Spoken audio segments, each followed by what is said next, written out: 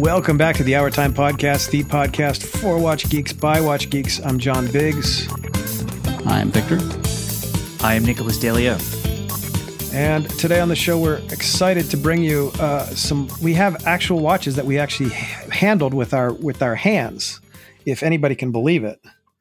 It's hard to believe. I'm stunned. How are we doing, lads? Not too bad. A little warm, a little humid, but no complaints per se, is what I'll say. Yeah. What's been going on you're in like Raleigh, Durham or something, right there, Victor? Yeah. Yep. Is it warm? Exceedingly. So we're all going to die basically. We need mechanical watches with whatchamacallit, thermometers on them. Do they make those? Compensated, yes. Do they have those? I think they used to. Yeah. No, definitely. I know that. Like a piece of metal that would expand and contract to move a hand. Yeah, just tell like you a what temperature bimetallic, it was. whatever. Yeah. Yeah. So I think that's the next big thing. And then we need watches that you can trade your life for when somebody comes at you with a shotgun for trying to steal their water off their land. Yeah, that's coming. I'm fully convinced. We call that the Cormac McCarthy. Oof. I did see a rumor. Maybe the new Apple Watch will have some sort of thermometer temperature sensor built in there. I don't know how that would work. I'm not that's the rumor. I think Gurman reported, or maybe his Mac. I don't know. I keep seeing that the new Apple Watch will have some sort of thermometer. Will it have any battery life to speak of? Because I don't know. That's a funny point. I only use my Apple Watch really for exercise, and man, this thing lasts like not even.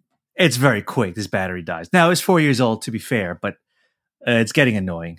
So I'm probably due. Gurman says that it might have a body temperature sensor, which is not used. Oh, that's different. Okay. Yeah, that's just thing. Like that's your body. That's what not is the same the thing. point of that? It's all from this health position where you need to know if your oxygen sensor is working. You need to know if your heart rate's okay, and you need to know if you got a temperature. Yeah, it's for temperature. As it's for like basal body temperature. I guess if you're like, I don't know. Oh, you're pregnant or something? Isn't that a thing? Yeah, that's literally the worst thing I could say as a father of 3 children. But whatever. Anyway, we never used basal body temperature. That's all I'm trying to say. Yeah. Anyway, so what else we got? So I got the GMT Seiko. Can you imagine? You brought this up a few weeks ago. Well, you said you were buying it a few weeks ago. Yes. I ordered it. I ordered it a few weeks ago. It came recently. Where did you get it from? Folks are curious. Where did I get it from? Did you pay retail? I did. Oh, well, it's whatever. It was like $425 or something like that. Okay. So kind of, yeah. I can't find it. What was the place? Was it domestic or? I think it was domestic. I don't think I bought a domestic Seiko online. Mine are only Japanese. I literally can't spot it now. Started with H. I forget. H. Anyway, I'm gonna report in. So, okay. So I wore it so first off, the movement is as you described. You basically have a independent hour hand that's not a clicking hour hand, and you have the 24-hour hand underneath, which clicks.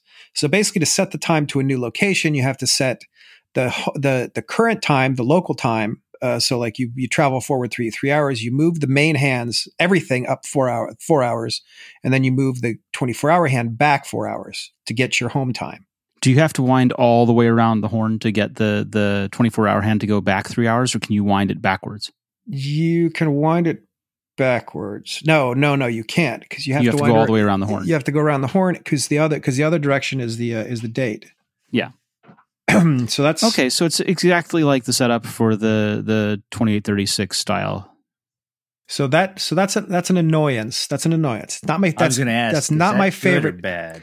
It's not my favorite movement by any stretch. And I realize now that Bell and Ross that I had, same deal, has the exact same deal, and I didn't mind it at the time because I didn't know any better. But then I tried the Explorer so I spoiled 2. You. I ruined you. Yeah, well, no, Rolex spoiled me. I tried the Explorer 2. I have the Explorer 2. I love that method. Yes, because that's the correct way. That is the correct one. And how does that work to remind folks? You just pop it open, pop it once, unscrew it once, and then you move the hour hand, the actual hour hand, forward or back, and you actually change the date that way. So that's actually kind of an annoyance that way, because you basically have to change the date using it's like a kind of a wonky technique. But I'll survive, right? We're not. This isn't. This yeah. This is $425. We gotcha. Yeah, for $425. It's an okay watch. I think the quality of this particular set is poor, because I think it's their first one. It feels very plasticky. The crystal is beveled, which is cute. It's got a cyclops, but the face looks plasticky, and the whole thing just doesn't feel like, even the links of the bracelet that came with it are super, like, they're hollow to a degree that's like, you could just tell. Pretty chintzy. I'm not gonna yell at, I'm not gonna complain about it, because again, we're not living in I don't know, Victorian England and having to go work at the mills. So I'm okay with it. But yeah, it's definitely not my favorite GMT. If you're in market for a GMT and you don't have one yet, it's absolutely the one to get, because it's a Seiko, it works, it's going to last you for a while. It's your entry level. It's a perfect entry level piece. Perfect. So it's a great endorsement. So for me, I noticed some negatives. But right away, it just felt wrong to you. You could tell right away. It didn't feel great compared to other pieces. And I think the orange in particular is a little bit garish. I would recommend the black one. I think there's another one like a blue or something like that. So take a look at the other ones and see what you can get. I think, but again, it's a cute idea. I think it's a great idea, actually.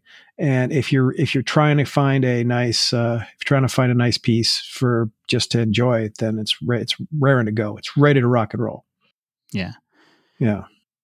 Very cool. It has definitely gotten good reviews, or at least good buzz. I haven't read too many in-depth reviews online, but there's a lot of hype here. But it sounds like it's more or less justified this time around. I would argue that I think what needs to happen is I think even like the Seiko should get a lot more buzz. Definitely a lot more buzz. I think the biggest problem is, like, people don't appreciate what they pulled off. Well, I think we've said that in the past, like, you know, these brands' ability to market to youngsters such as us, not great. I think I said this, or maybe just thought it. My first exposure to Seiko as a brand was in Gran Turismo on the PlayStation 1, Gran Turismo 2, I believe. Like, every time you raced, you know, there's like the time, there was a Seiko logo there. I was like 12 or whatever. I'd never heard of Seiko. So that type of, like, marketing, maybe they used to do, maybe they don't anymore, but like, they got to me as a 12-year-old because I was playing video games. Are they doing that anymore? I have no idea, but I agree that it doesn't seem like they're really out there. Wasn't there a Hamilton? Didn't Hamilton have like a... Hamilton was in that game that didn't do super great. One of the Ubisoft games. I think people are tired of that franchise. I think people are burnt out on Far Cry. Is my sense. No, Far Cry is exhausting, but I remember that they stuck it in there. Yes, it was. They literally had a watch in the game, which, well, I guess that's neat. I don't know, but I agree. It feels like Seiko should be. You know, if we knew how to fix it, we would probably be working for Seiko, I suppose. No, I wouldn't. Yeah. Well, we don't have. I don't want to work for Seiko, because I think Seiko knows what it has. So we could talk about another thing. The Belova Type 2. Or no, I'm sorry, yes. not the Belova, the Benrus. Well, wait, before you get to the Benrus, Belova is going to have the Miyota GMT movement that competes with this thing, and that's the one that I'm waiting for, because that's the one that sets the same way that your Rolex does. Mm-hmm. And I've been very, very pleased. Honestly, I've been very, very pleased with Belova recently. They've been doing a lot of cool stuff. I mean, I reviewed the A11, which was this. It's a little bit small, but it's really nice. It's a little field watch. And then I also got the Benrus, which I liked a lot. They did the Millships thing recently. You remember that? Which one was that? Yes, I remember the that. The Millships was their 55 Fathom style, but they were originally one of the people that were quoting for the military back then. Mm-hmm. And so even though they didn't release it back then, they dug up the prototypes and they basically rebuilt the prototypes. Oh, cool. Yeah, I thought it was incredibly cool. So we're talking about like good manufacturers rebuilding stuff. But I think they like if I look at Benrus, for example, this Type 2 reissue. I like that one a lot. That's a little bit small, but it was actually 43 millimeters. It felt a little small on my wrist, but the whole thing, the face was really nice. The movement was really clean. Everything worked really well on that watch. And I was really pleased with that. I did a review. I just put it up on the site. Nice. But it's $1,400. So I don't know. I don't know if I'm that happy. But that's kind of a price point that exists, right? You know, a lot of the Oris Diver 65 stuff is that $1,200 to $1,400 price. The O&W, right? The Oerlikon watches are in that $1,200 kind of space.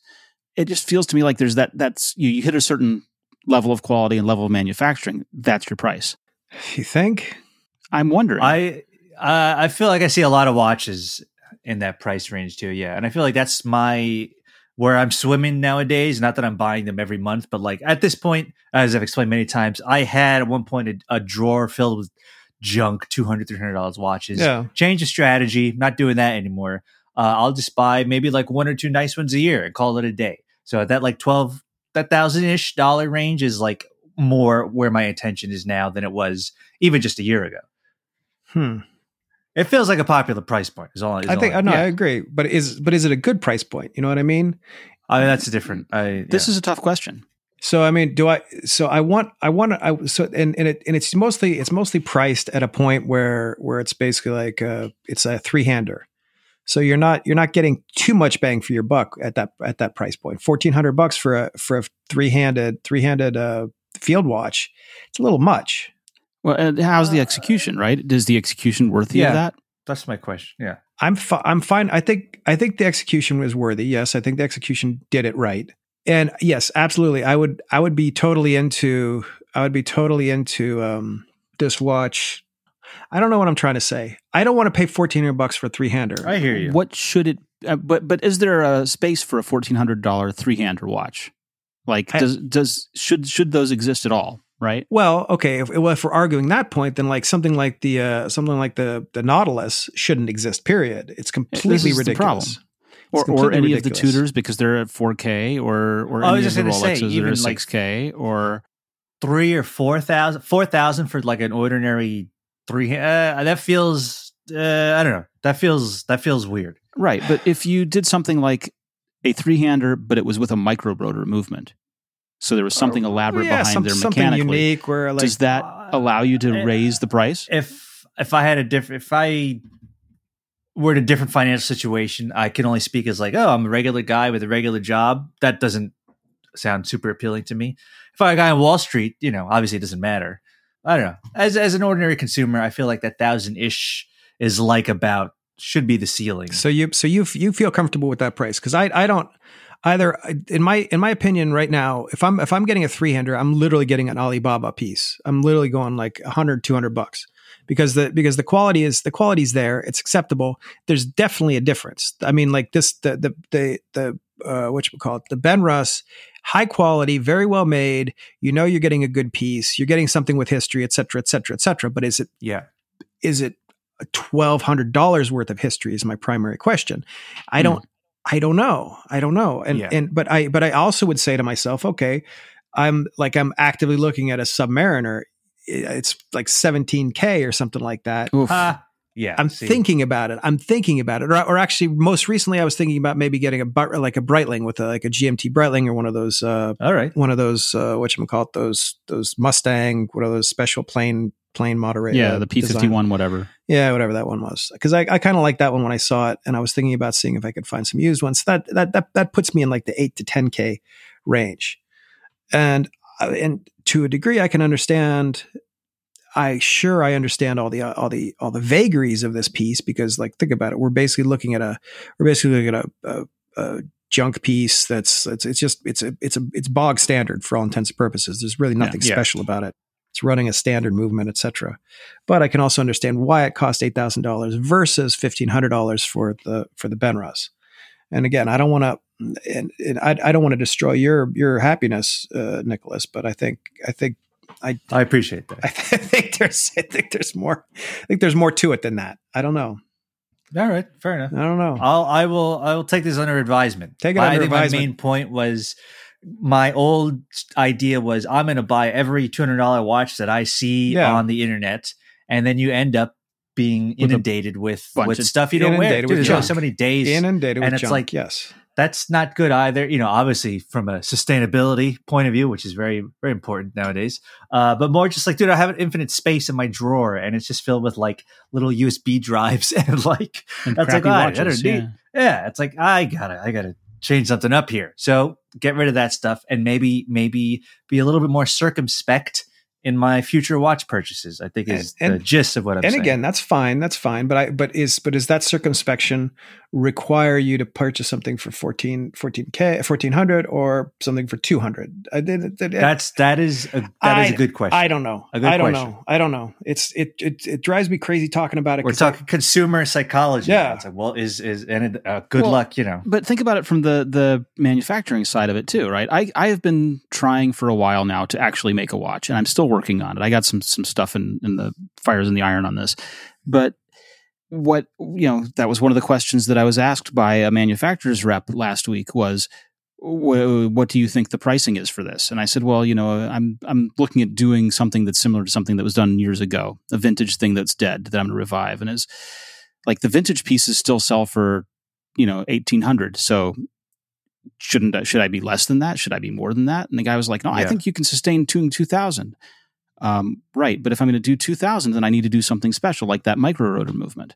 And so it all cascades. Do I do that for a 3-hander, or do I try and say, no, I'm going to try and stay sub 1,000 and do something with a standard movement?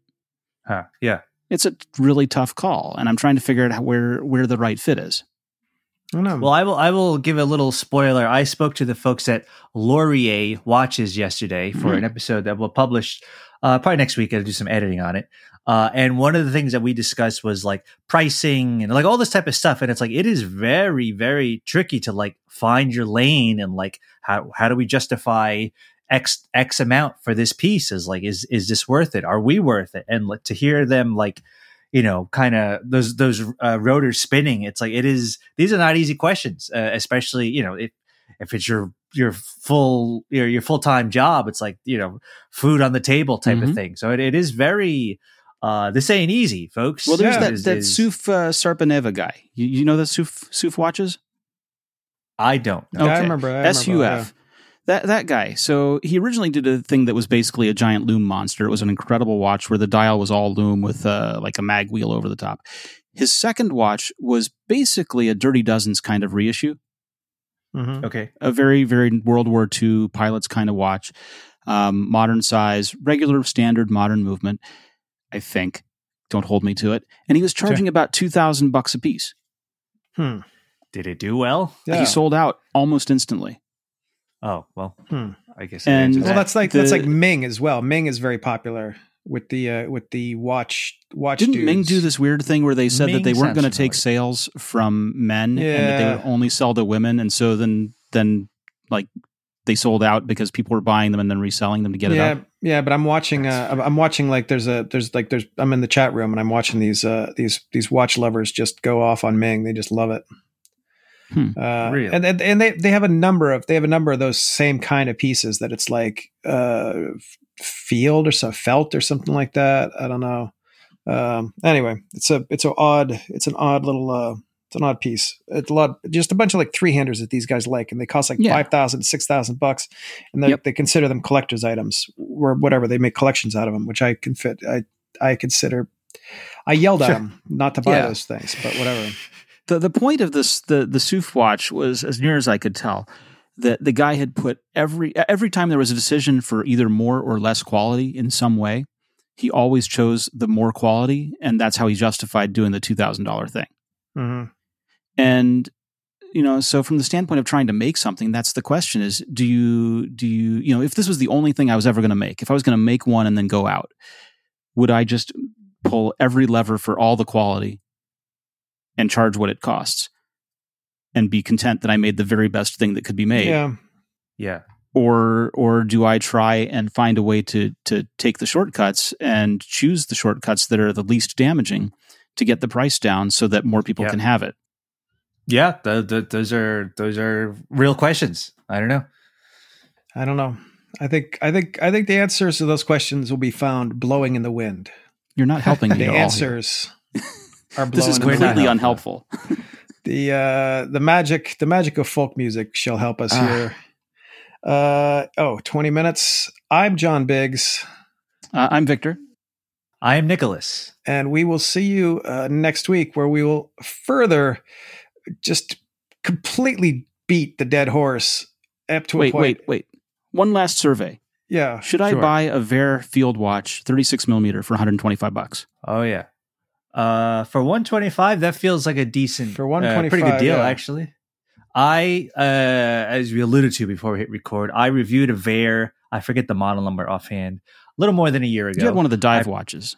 I had a dive watch, and it was actually pretty good, as I recall. One of those where it's like, I wish I didn't have to send this back, but you do. And then I personally bought. Oh, I have no idea. In the 125, it's one of the AmeriQuartz things.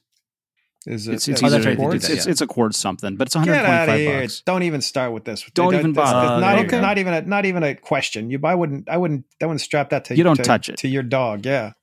Okay. Absolutely. I have not had an AmeriQuartz watch, so I don't know. Maybe it's very good. Get out of here. Get out of here. It's not the Ameri part that offends John. It's the quartz part that offends him. I know. We're familiar. I refuse. All right. I refuse. That is the Hour Time Show. I'm Victor. I'm John. I am Nicholas. And we will see you with our quartz watches on next week. Thank you for listening to the Hour Time Show, the official podcast of wristwatchreview.com. Feel free to email us at tips@wristwatchreview.com with your feedback and suggestions. And please be sure to visit wristwatchreview.com and wristwatchreview on Instagram for more fun watch content. Have a nice day.